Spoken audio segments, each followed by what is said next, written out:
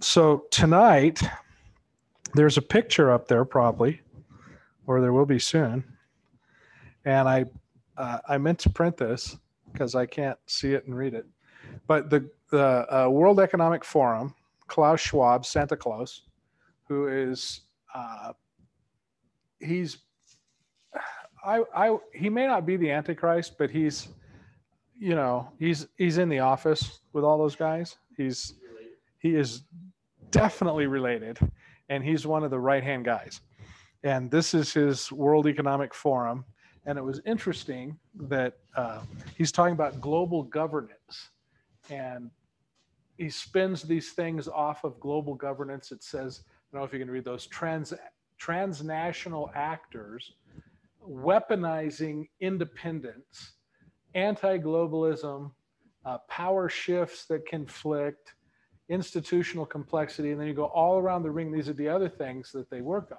And there's nothing on there that doesn't impact your life every day. And everything, there's things like COVID and the vaccine, all this stuff is all part of the plan. It's all designed to move us to a place that Klaus Schwab, Santa Claus, probably thinks is good and will help people. And it's clearly not. It's communism, socialism, Marxism. It's bondage. It's destruction of humankind. It's destruction of everything you hold dear. You have to get rid of all religion, all God. There are no property rights anymore. I mean, all of this, and they're not even shy about saying it. They're explaining all this and the steps required, and it's the same thing that you get at the UN 2030 plan, because these guys are in lockstep and all this stuff.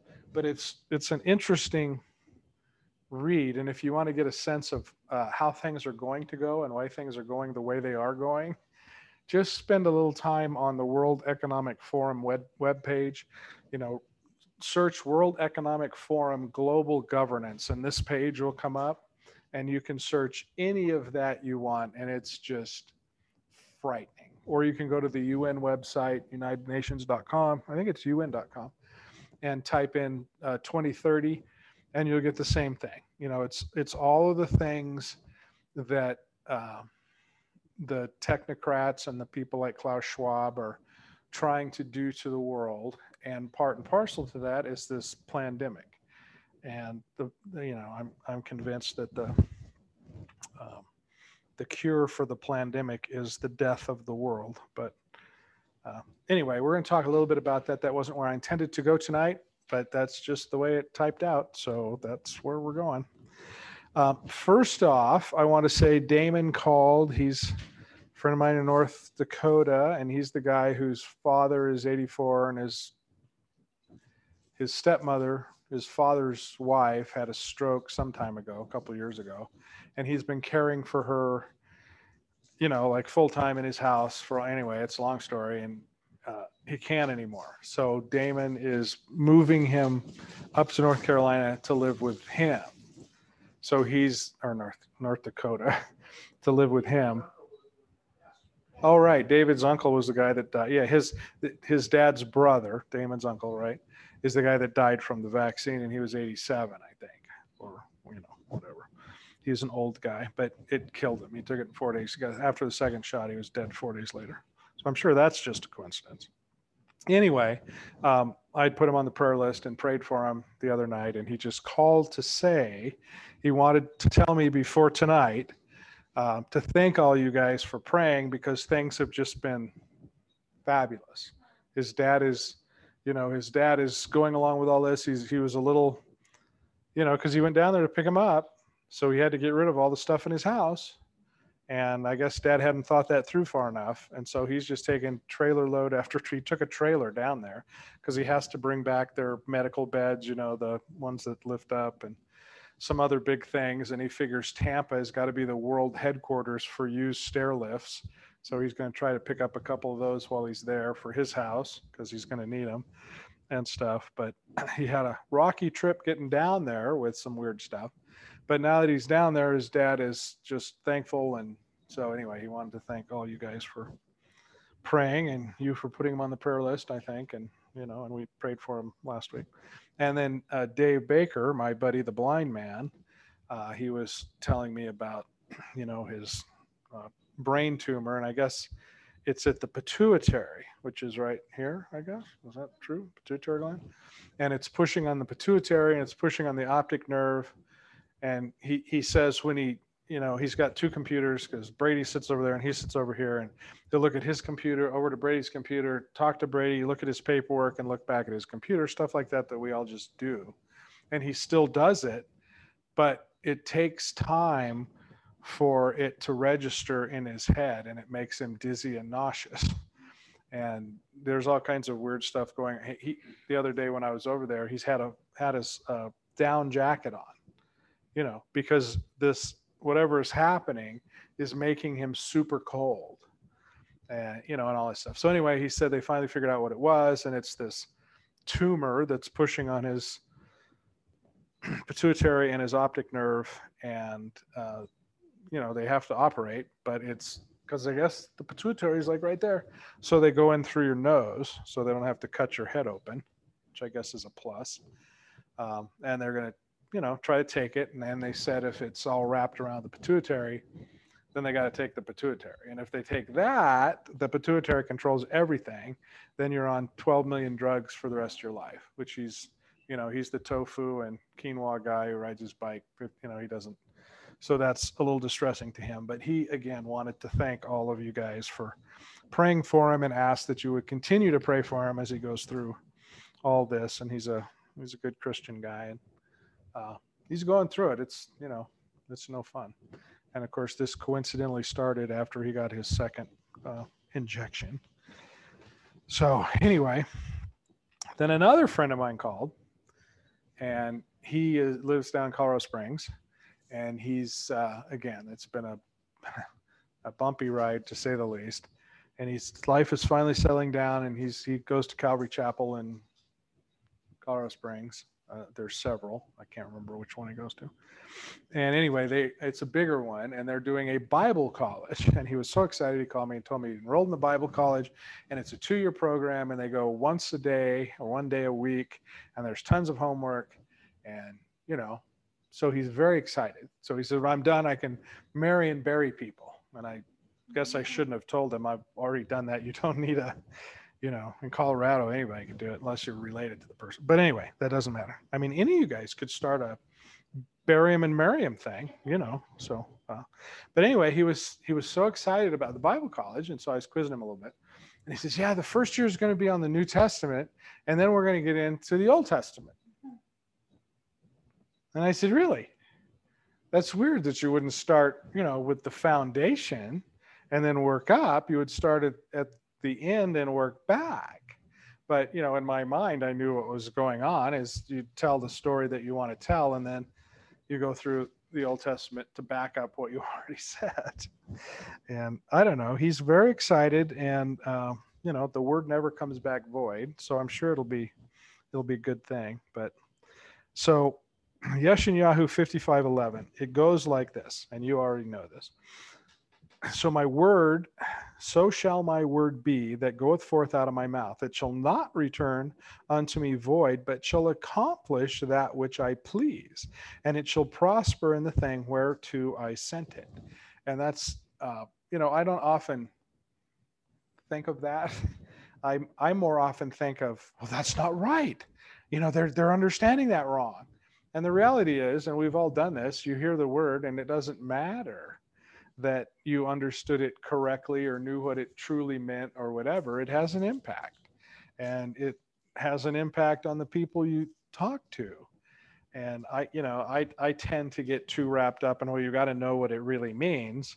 But the reality is, you know what, if you go at it with a good heart, and the word never returns void, and the Lord has got things planned that you never have any idea what's going on. You're just the guy out there, the girl out there, doing what you think the Lord's calling you to do, and he works it all out, for his benefit. And of course, the story I always like to tell is I was doing a rescue mission once and did the altar call, and 22 guys came up, and I find out later that 16 of them didn't even speak English. So the Lord just works whatever the Lord works. And he was very excited, and I'm sure he'll learn lots, and it will be good. But it was kind of ironic that that that verse is actually in the Tanakh, and he won't get to it until next year.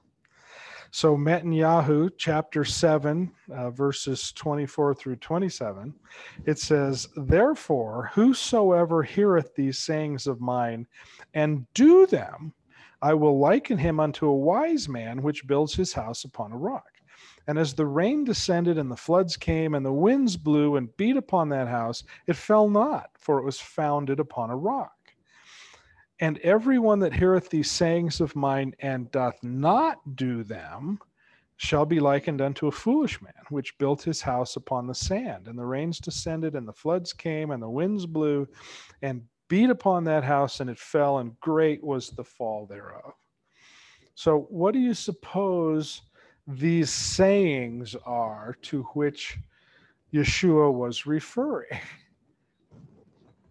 Obviously, the Tanakh, right? Those were the only, there was no New Testament. There was no other information. It was all contained within the Tanakh. And it's just, there's a million places, and certainly in the New Testament, where the disciples will say something like, the word can be used for reproof or correction or teaching, or, all words, or all the word is good, or, and all this stuff. And like this, this is the foundation, is the word, the sayings of Yeshua. Well, what are those things? All of those things that they talk about are the Tanakh. And most people who call themselves Christians, I think, don't recognize that. They read these verses in the New Testament and somehow believe that the disciples are talking about these verses in the New Testament. Well, they weren't. They didn't exist until 30 or 60 years later, right? When all of these things had been compiled and written down, and all these things that they compiled, there was nothing new. These guys, the disciples, were just living out the Tanakh. That's the story of the New Testament. It's a picture of what it would look like to live with this foundation, to have your house built on that rock. If you knew those things and lived that way, your life would look like the lives the disciples were living. And that's, so yeah. Well, stone is even in Hebrew. One of the words stone is even in Hebrew, and this is rock in Greek. So that was the first thing I wondered when I read this again tonight was, gosh, I wonder if that's even. And there's really no way to tell. I can feel certain in my own mind that was because they're Hebrews. I mean, they were, they knew the Tanakh. So in my mind, I'm thinking that's what they meant. But unless I could find a copy of it written in Hebrew and then translated into Greek, I wouldn't know for sure. But yes, very good. I think that's probably what they meant, because the solid foundation that you're building your house on is the Father and the Son, which is that word eben, which is often translated as stone. And I was just thinking about the house on the rock and stuff. And we don't often, or at least I don't. I mean, I'm certainly not the brightest bulb in the box. I'm sure all you girls do, but I don't really think about the idea of building a house. I mean, I've built houses, and I can build a house, but that's obviously not what they're talking about. They're talking about building the house of faith, the family, the wife, the children, to focus on the truth and the word and all of that. And, we're each building a house in that sense. And is that house built on that foundation of the word? And I think, so many times it's not, when you get right down to it. I mean, there are many, many, many, many, many people who have no concern about the word of God, and they build their house on whatever they think is right. But I'm talking about the people who believe themselves to be followers of the Messiah. And I think a lot of times, we all think we're building our house on the foundation. I mean, and we know from The things that Yeshua said, a lot of times that's not true. The 10 virgins, 5 were allowed in and 5 were not. They all thought they were saved, but 5 weren't, because they weren't building their house on the word of God. They were building it on what they thought the word of God said. And to me, I get a little, and I shouldn't, but I sometimes get a little concerned about, people that don't seem to be, that are being taught things that are not that solid foundation. They're being, they're being flannel graphed, I guess. So, but again, you go back to that first verse I read, and it may not matter because the word never returns back void. And so even if you're using it incorrectly or don't know the full story about it, it's not your deal. It's his deal. And he will find a use for it and do what he needs to do. And then one of the other things that came up again, it's been a busy week, that came up again this week, and it comes up all the time, is I've been doing this for 30 years, right? Having people in my home or teaching on Wednesday nights or, whatever the deal is. And it never ceases to amaze me how people can sit here for sometimes years and apparently not hear what I said, right? And to me, it's like I said it once, I shouldn't have to say it again. But I will say it multiple times because God says it to us multiple times, and we tell our children multiple times, and I have to tell the dog 1,000 times. We repeat the same things because they just didn't get it. So I don't know why I'm surprised that people can sit here for years and not get it. But, I get a lot of things from a lot of people, and a lot of people send me stuff about how bad the Jews are. And the Zionists are terrible, and they're running the world, and the Rothschilds and the Madoffs and and so what? There are bad people in every group, and some of this stuff I get is just amazing. Well, you said that, Israel is blah, blah, blah. And do you guys get this? Have I said to you, and do you get that the current nation of Israel is not the nation of Israel it's in the Bible, right? Because that nation is started or created or comes of age when Yeshua returns. That's the Israel in the Bible. Just because there's a country right now that's called Israel doesn't mean it's that. It's the geographic area. When Yeshua returns, he's returning there to Jerusalem. And he's got, 1 foot on one side and 1 foot on the other, and he knocks down, what is it, the eastern wall or the western wall? I don't know what it is. And the city splits in half with a big earthquake, and there's all this stuff happens. He returns to that city, and then he brings us there. He brings his people there, and for 1,000 years there he rules and reigns on this place. And then after the 1,000 years are up, we get to go, or the New Jerusalem comes down, and we get our mansions and everything changes again. But there's no equivalent of the current nation state of Israel and the one that's to come. But I do support the current nation state of Israel, knowing full well it's run by a bunch of secular morons, just like every other country on earth. Those people have nothing to do with God any more than Sleepy Joe and what's her name? And, if you're in government, you are probably have no relationship to the Lord. And I know there are some people that, the occasional senator or congressman or something, that's probably not true. They do know the Lord, and they do know the truth, and they've decided to spend their life trying to, swim around in the mud pit and somehow make it better. And amen and hallelujah, I'm glad there's people like that.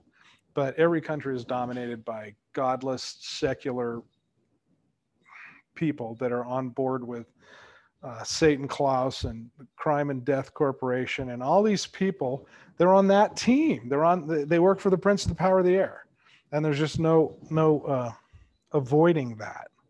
But and I don't know how many times I've said it, but I do know that there's a bunch of people that didn't hear it, and they don't hear it, and I don't know why. And I don't need to know why, I guess.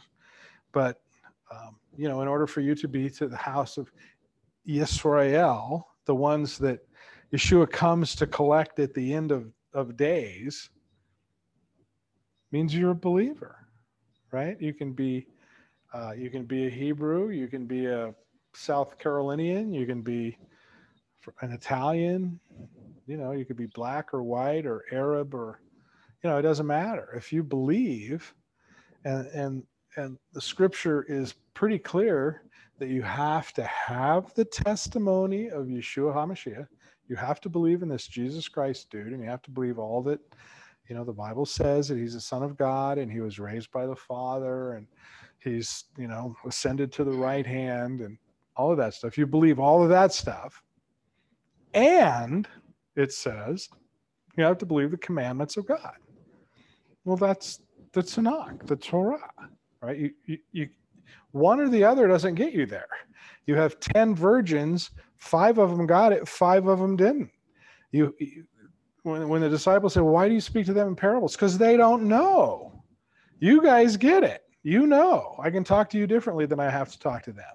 All through scripture, you see this picture of there are people who don't know and there are people that do know. And those are the only 2 people that are out there. And they're described as the house of Israel and the house of Yehuda. And it doesn't have anything to do with where you live or your genealogy. And one of these videos I got today or not today, but this week was interesting because it was going into this, and it was a bunch of stuffed shirt, huge denominational Christian pastor types, holier than thou types that they know everything, and they would get to the point where they would say, you have to be Israel. And then they'd pull it all back and it's the church that's saved, and they can't let go of that idea of the church, even though it's not in scripture anywhere. When it says church in the New Testament, that's the word ecclesia. All it means is a group. A group of what?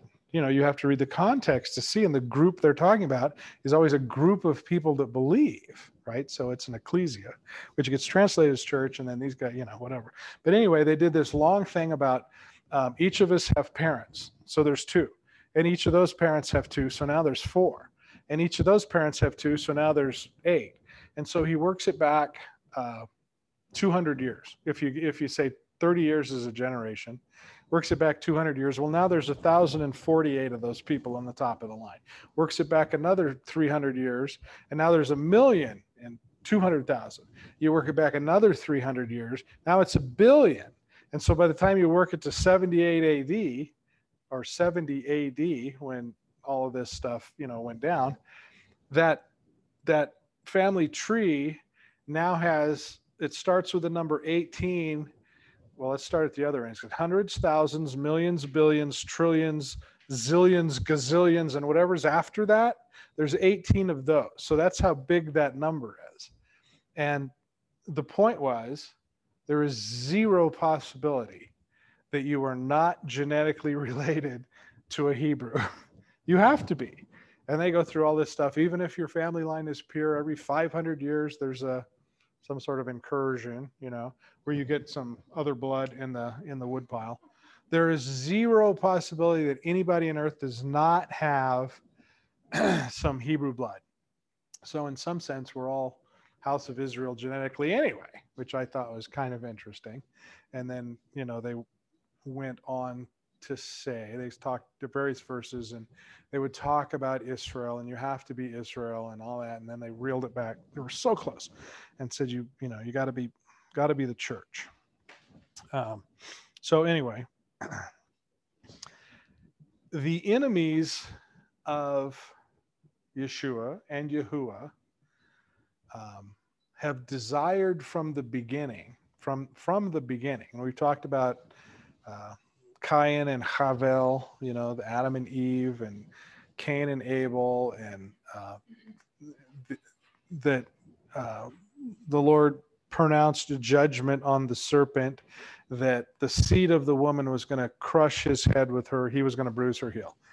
So the very next thing that happened is the seed of the serpent in Cain crushes the head of Havel, of his brother, to presumably change this curse around, to reverse it. And all through Scripture, you'll see you saw it in Esau and Jacob with the heel, the heel on the head, where Asaph was apparently trying to crush the head of the good sign, and the enemy of God is always trying to kill the people of God because they can't get to God, right? Nimrod tried. He was going to build a tower up or a Stargate, and the plan was to 3 groups go in and break in and kill God and kill the angels and put himself in power. That's always the plan, but they can't do it. So what they have to do is try to kill the people of God. So they don't know who the people of God are. I mean, the people of God barely know who the people of God are. So in lieu of knowing, they're just going to kill anybody who they deem to be Jewish or Christian. That's enough for them. They'd try to kill all of us if they could, because they don't know. They don't know who they are. So let's kill them all and, let God sort it out, as the t-shirt says. So Yeshayahu 30, verse 1 and 2. Chapter 30 is an interesting chapter. You should read that. It begins this way. Woe to the rebellious children, saith Yahuwah, that take counsel, but not of me, and that cover with covering, but not of my spirit, and that they may add sin to sin, that they walk down into Mitzrayim, and of course, Mitzrayim, Egypt, is always a picture of the world and the world's wisdom, that walk down into Mitzrayim and have not asked at my mouth to strengthen themselves in the strength of the Pharaoh and to trust in the shadow of Mitzrayim. And that's kind of the way it is. We tend to trust in the things of the world. I mean, you look around, there are people falling for this crap. I mean, it's just unbelievable, because they don't think about it. They don't investigate it. They don't look at the truth, but they believe the wisdom of the world. And by gosh, that's what my garbage man said, so that's what I'm going to do. And it's utterly ridiculous. But yeah, sheeple, exactly. So if we skip down to verse 8, it says, and this is the Lord to Yeshayahu, now go and write it before them in a table or a tablet of clay, and note it in a book, that it may be for the time to come, forever and ever. So what he's about to say to these rebellious children is to them, for sure, because they're rebellious, but it's to us because it's written forever and ever. This is a rebellious people, lying children, children that will not hear the Torah of Yahuwah, which will say unto the seers, see not, and to the prophets, prophesy not unto us right things. Speak unto us smooth things. Prophesy deceits, and get you out of the way, turn aside out of the path, cause the Holy One of Israel to cease from before us. Therefore saith the Holy One of Israel, because you despise this world and trust in oppression and thank you. What she said, perverseness. Yeah, perverts. Stay there on. Okay. This is written to the rebellious children, right? The word rebellious is sa'ar, and it means to turn away. So this is written to people who have turned away from the word of God. And why have they turned away? Apparently because it's too hard. They don't want to hear the truth. They only want to hear the smooth stuff and the deceit. Does that sound like today? Nobody wants to hear the truth. In fact, you're banned from hearing or saying the truth. If you say the truth, you get canceled on YouTube or Twitter or wherever you are. You cannot say the truth. And yet, we teach our kids to be critical thinkers, as long as they agree with me, right? Okay, so this word smooth is kelka, and it means to flatter.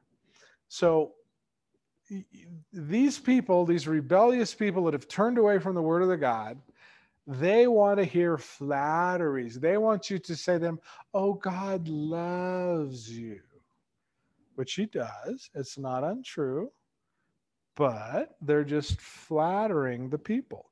The word deceit is the word manheth Allah, which is kind of a long word for Hebrew, and it means deception, of course, deceit, deception, but it's from the word hethalah, which means to cheat.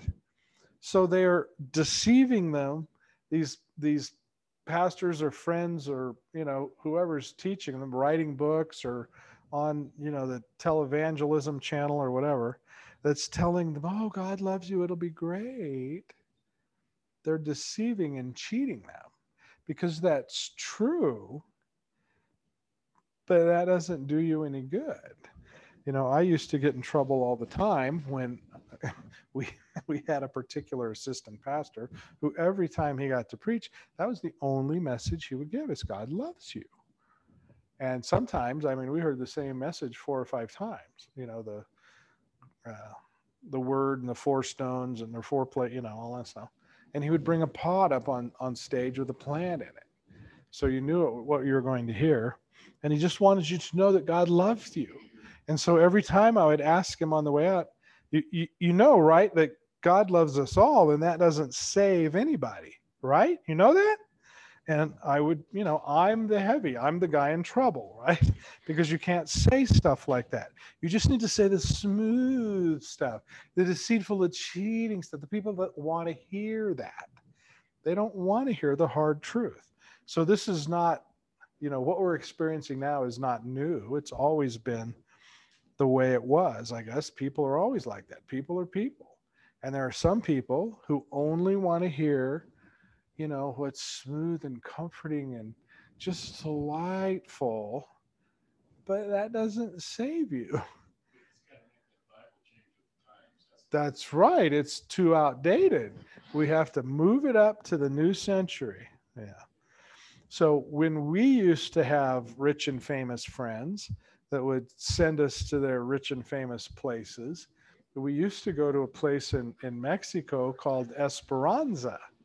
And it's like one of these $6,400 a night places, and it's fabulous. It is delightful. They filmed several movies there. It's awesome.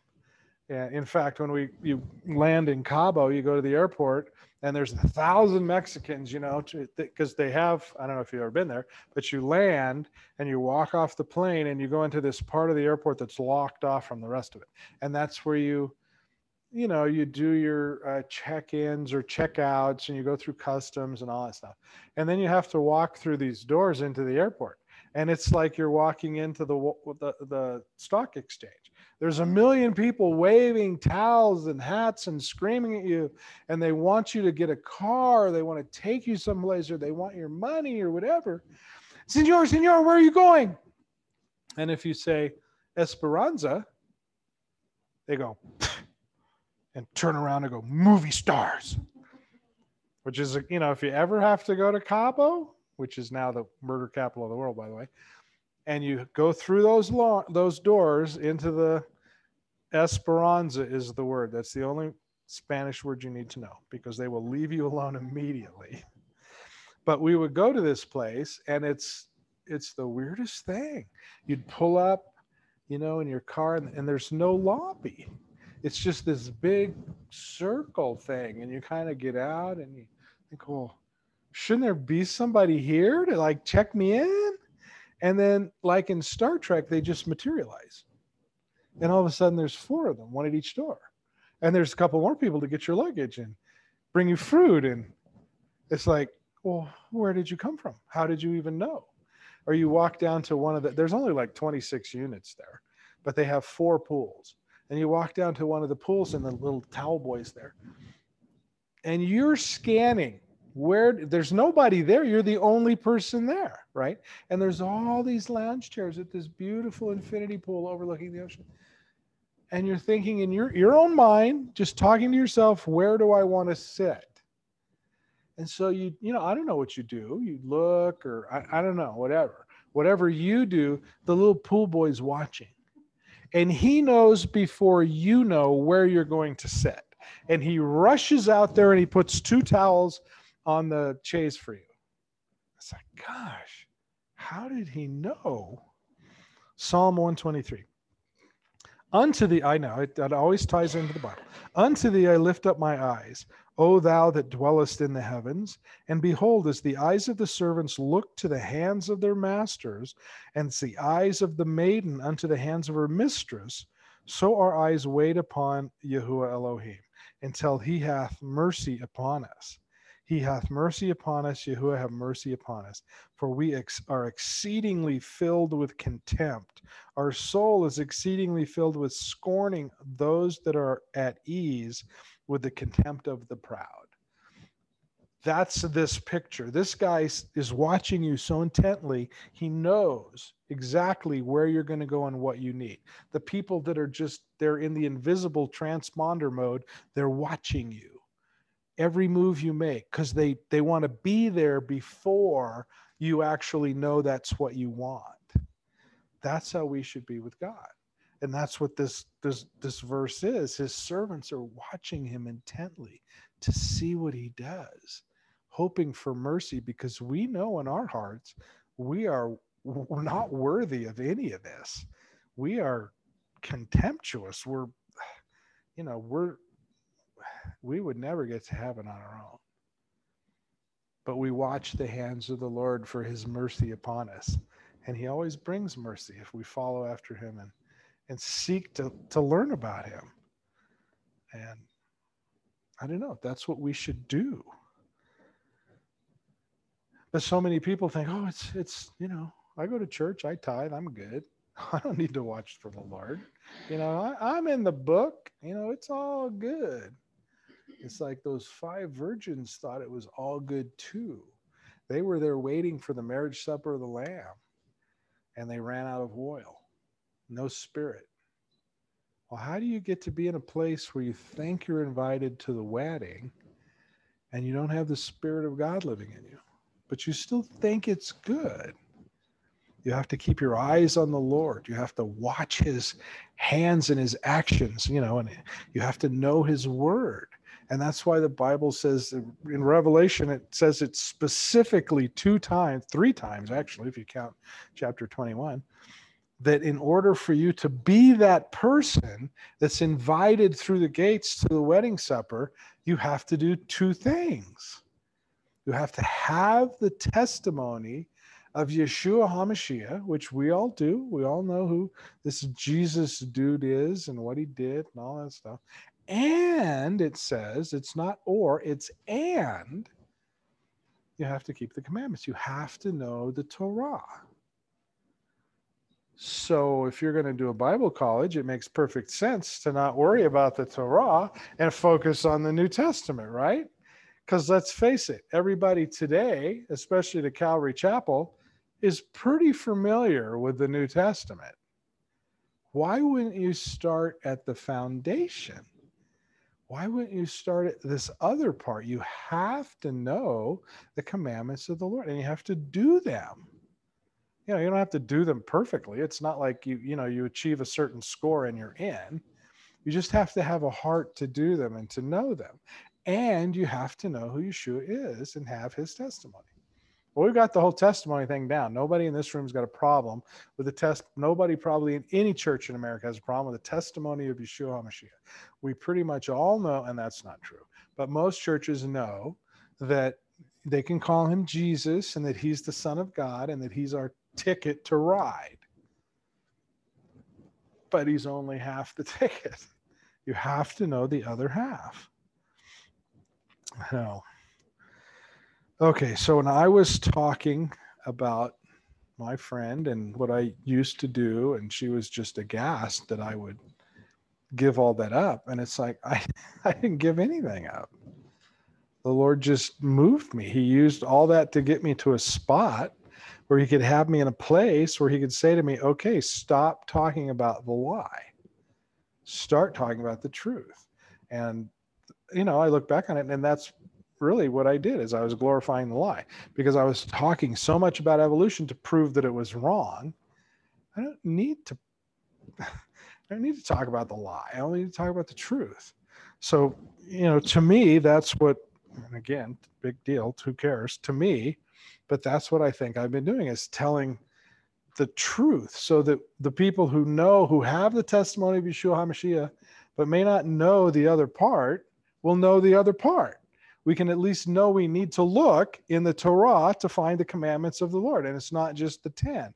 It's a heart thing. Are you willing to live that way? Are you willing to live like those 12 guys did that wrote the New Testament. I mean, that's the message. It's not so much the words that they wrote, although they're important. The message is, can you live like they lived? Can you go into a place that's just that just hates everything about you and your God and happily preach the truth? And they did. And repeatedly they were jailed and beaten. And I'm convinced Paul was killed 3 times and resurrected. Can you do that? Are you willing to do that?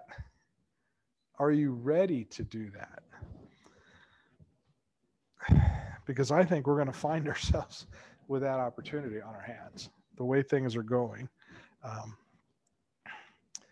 When you look at the things of Scripture and the people and their interactions with the Lord, and if you can step back and just look at those things, you rarely see, well, and this is not true, you do see these, but you rarely see, and this is never the point, where the Lord blocks tribulation from you.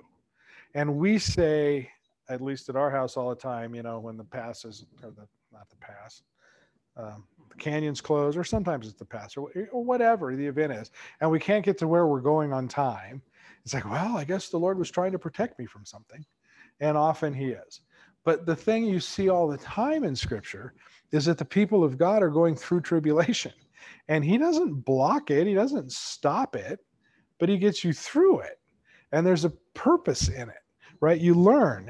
And you know, what's going to happen when we find ourselves taken to the camps, or they come get your house, or they take all the money out of the bank, or they prohibit you from working, or like in France, they say you can't buy food.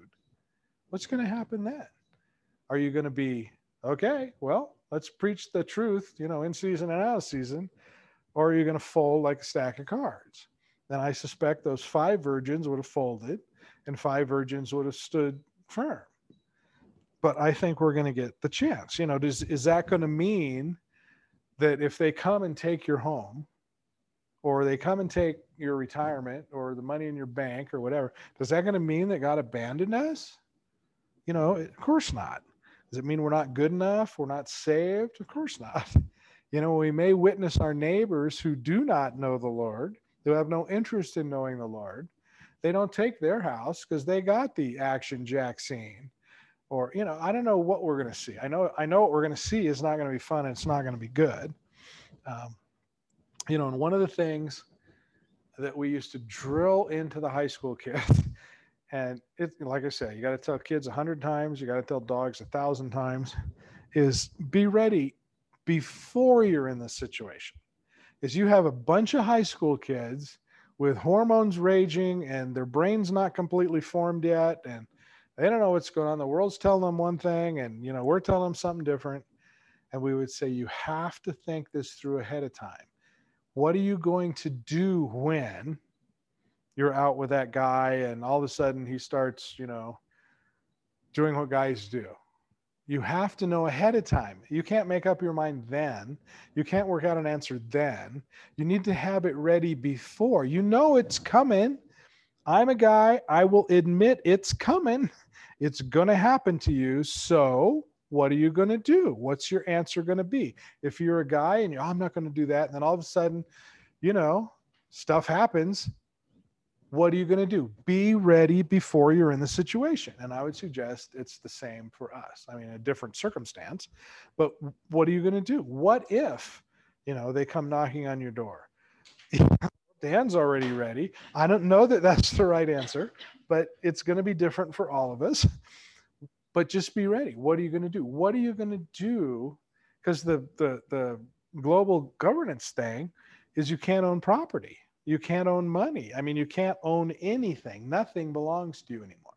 So what they're doing in Canada and several other countries, is they're proposing, it's already, you know, it's a done deal. They will pay off your mortgage and pay off all your debts. You will have no debts. Who wants to do that? Everybody goes, yeah, of course. I don't want any debts. Okay, excellent. I'll pay off your house. I'll pay off your credit card debts. I'll pay off your car. Yeah, and then they own the house. And then guess what? Oh, we can't have you living here anymore. Sorry. But we've got this great little concrete bungalow in Alamogordo, New Mexico.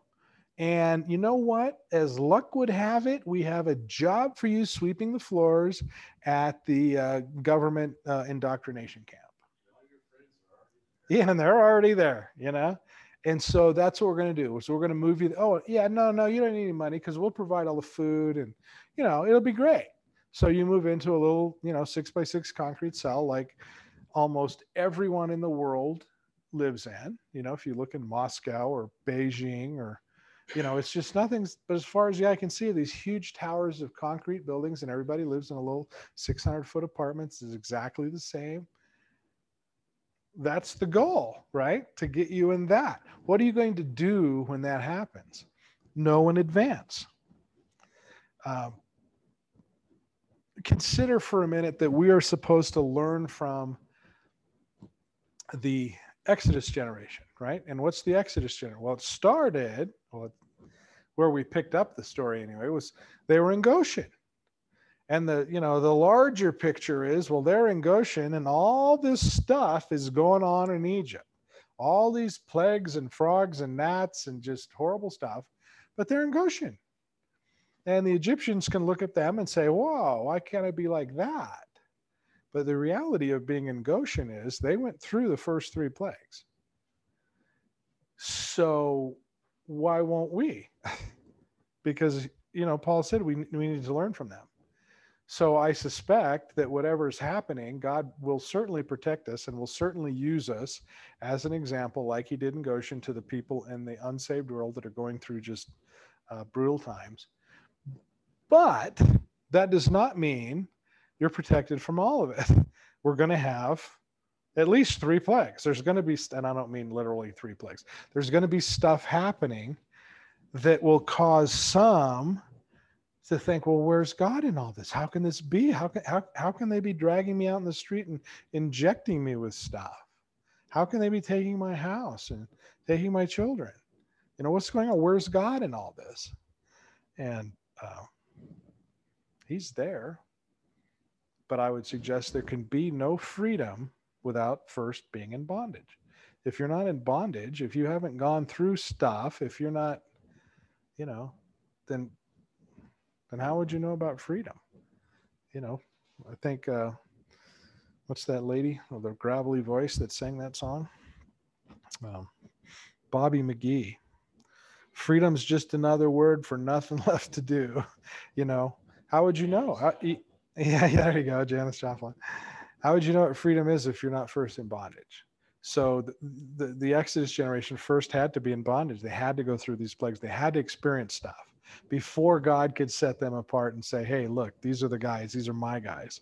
Okay, so don't be, you know, don't be put off if that happens. Don't think God's not watching, because God is watching. God knows exactly what's going on, and he's using you in the way he wanted to use you from before the foundations of the earth. And I've said many times, that's why we're here. You know, he could have put us on the earth at any time during the history of mankind. And he chose to put each of us and our friends and the people that we know on this earth at this time, right at this time, for a reason.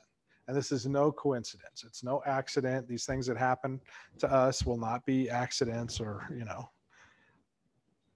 Okay, so let me read this one. We've read it before. Shai's on Revelation 6, 5 and 6. And when he had opened the 3rd seal, I heard the 3rd beast say, come and see. And I beheld, and lo, a black horse. And he that sat on him had a pair of balances in his hand. And I heard a voice from the midst of the 4 beasts say, a measure of wheat for a penny, and 3 measures of barley for a penny. And see thou not hurt the oil and wine. Okay, a penny is a day's wage, and a measure of whatever will make you a loaf of bread. So the time is coming when a day's wage will buy you the material to make a loaf of bread. So just last week, or no, just a couple of days ago, I heard about the inflation data deception. You heard about that? The inflation data deception? You know, ask the president and all the, you know, people in the government, well, what's up with this inflation? You're killing us. It's like we live in Colombia or Venezuela or something. Every day, some of my products have gone up twice in a couple of months. Freight has doubled, you know, And they said, oh, no, that's no, didn't you see Sleepy Joe say, well, hot dogs are less expensive this year. 11 cents, dude. You could be making money if you're just eating hot dogs. Okay, so far inflation looks like this. Food is up 15%, housing is up 43%, which is good for all of us. Transportation is up 16%, medical expenses are up 18%. So those four things comprise 75% of the budget of most people, and the prices are sky high. So they had to come up with, well, why is this happening? And of course, it's not their fault. It's never their fault. It's the inflation data deception, because you people are causing demand for goods that you don't really need. So the prices are going up, and then you buy more of them because you're worried that they're going to go up higher so that you can buy them before they get more expensive. So it's your fault, just so you know. Yeah, and the unvaccinated. That's right. So that's the inflation data deception. They're okay, but don't worry. The Seven Dwarfs and Sleepy Joe are quick to tell you this is just transitory. Don't worry, it won't matter. Like that makes a difference when you have to go buy stuff. That it's just transitory. It'll go back. It's never going to go back. Have you ever seen anything go up and then come back? No, they never do. Violent crime, murders, assaults, rapes, and the like are at record levels, and millions of people now that the pandemic has shown them they don't actually need to go to work. They can work from anywhere. So if you can work from anywhere, why are you going to put your life at risk living in a big city?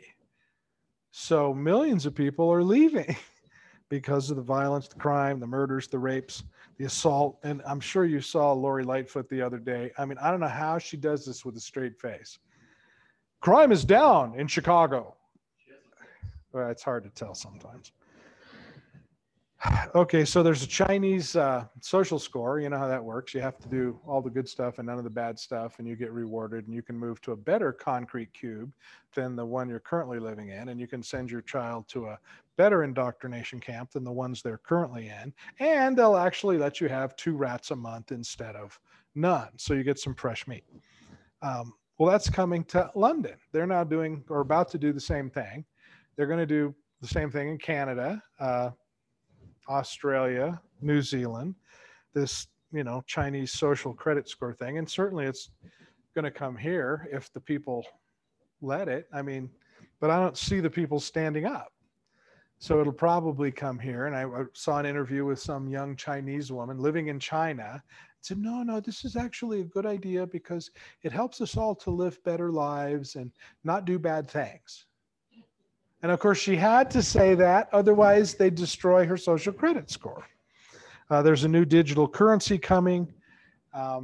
And don't worry, though, because they'll exchange it dollar for every dollar you have. You have $100,000 in the bank, they'll give you $100,000 in the new digital currency. So no muss, no fuss. You're down with that, right? That's a good thing? Well, the digital currency has an expiration date. It's like a little card, if you don't use it in time, then it goes away. Well, the reason is so you can't ever build wealth. You can't give wealth to your children. You can't ever accumulate. You can't save because you have to spend it. And when you spend it, they can tell you what you have to spend it on. And if their little accounting ledger says, well, you bought too much red meat or too much wine, well, then they cut you off and you can only buy, say, insect food. And, whatever it is they want you to buy. They'll remove all your debts. Life will be easy and good. And they'll tell you where to live and where to work and where to go to school. And you should love it. It'll be great.